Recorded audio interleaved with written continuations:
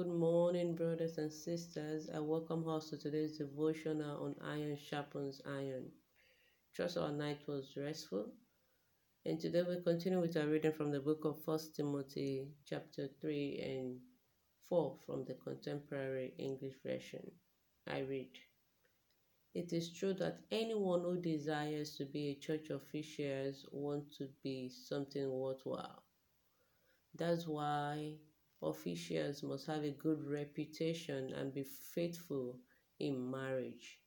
They must be self-controlled, sensible, well-behaved, friendly to strangers, and be able to teach. They must not be heavy drinkers or troublemakers. Instead, they must be kind and gentle and not love money. Church officials must be in control of their own families, and they must see that their children are obedient and always respectful. If they don't know how to control their own families, how can they look after God's people? They must not be new followers of the Lord. If they are, they might become proud and be doomed along with the devil. Finally, they must be well respected by people who are not followers. Then they won't be trapped and disgraced by the devil. Church officers should be serious. They must not be liars, heavy drinkers, or greedy for money. They must have a clear conscience and hold firmly to what God has shown us about our faith. They must first prove themselves. Then, if no one has anything against them, they can serve as officers. Women must also be serious. They must not gossip or be heavy drinkers, and they must be faithful in everything they do. 12. Church officers must be faithful in marriage.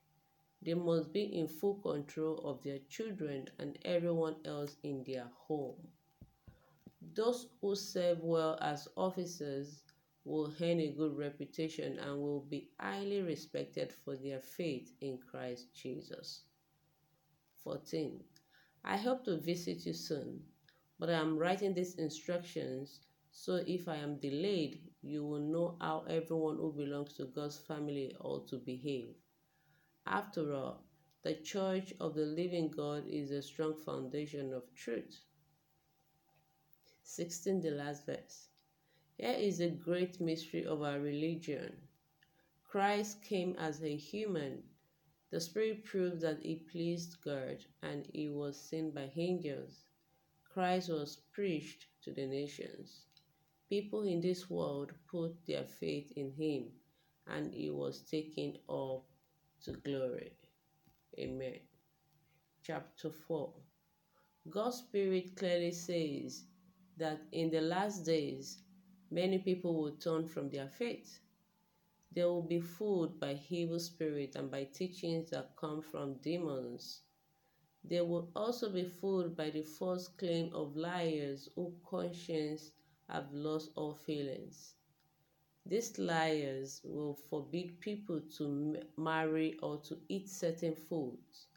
But God created the food to be eaten with thankful heart by his followers who know the truth. Everything God created is good, and if you give thanks, you may eat anything.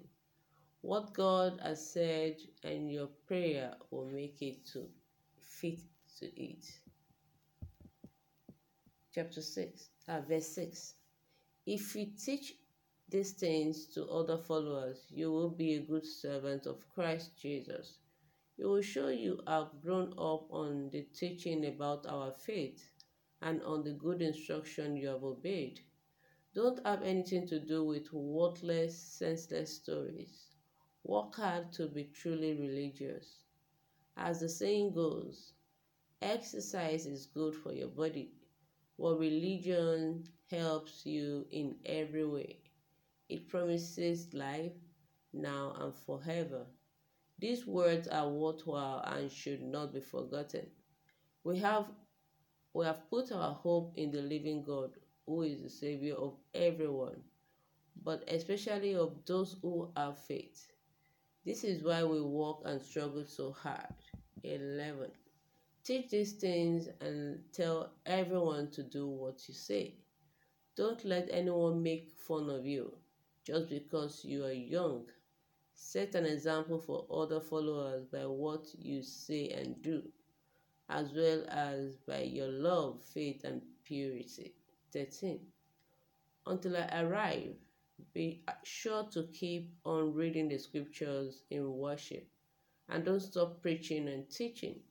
Use the gift you were given when the prophet spoke and the group of church leaders blessed you by placing their hands on you.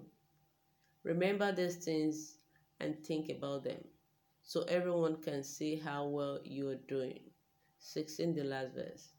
Be careful about the way you live and about what you teach. Keep on doing this, and you will save not only yourself, but the people who hear you. May the Lord bless the reading of His word to us in Jesus' name. Amen, amen, amen. All right, people of God. In verse 3, the highlight I want us to look into is, Brother Paul was talking about church leaders, officials, and all of that. And if you've heard me say this, that we are all workers, we are all servants of the gospel, right? And just because we are not called to the pulpit doesn't mean we are not serving, right? And some of us are called into the marketplace. Well, what the scripture says, like Brother Paul mentioned, so we need to live a faithful life. We need to teach our children also the right way to go. And we must do just beyond saying things that is pleasing to hear. And we must do it. We must make our life speak what we teach. And we have to be in control of our being. And as leaders, we have to be teachable. It's a spirit, but we can ask for it, right? We need a teachable spirit. And we must love others, not just God people. We must love others, right? And I pray the Lord will help us to live our life rightly and to speak not of ourselves but of the truth in Jesus' name. Amen. And in verse 4 here, verse 16 of chapter 4, it said, be careful about the way you live and about what you teach. Be careful. Be careful. Be careful. And I pray the Lord will help us to live rightly in Jesus' name. Have a beautiful day, people of God. I'll see us tomorrow by God's grace. Bye.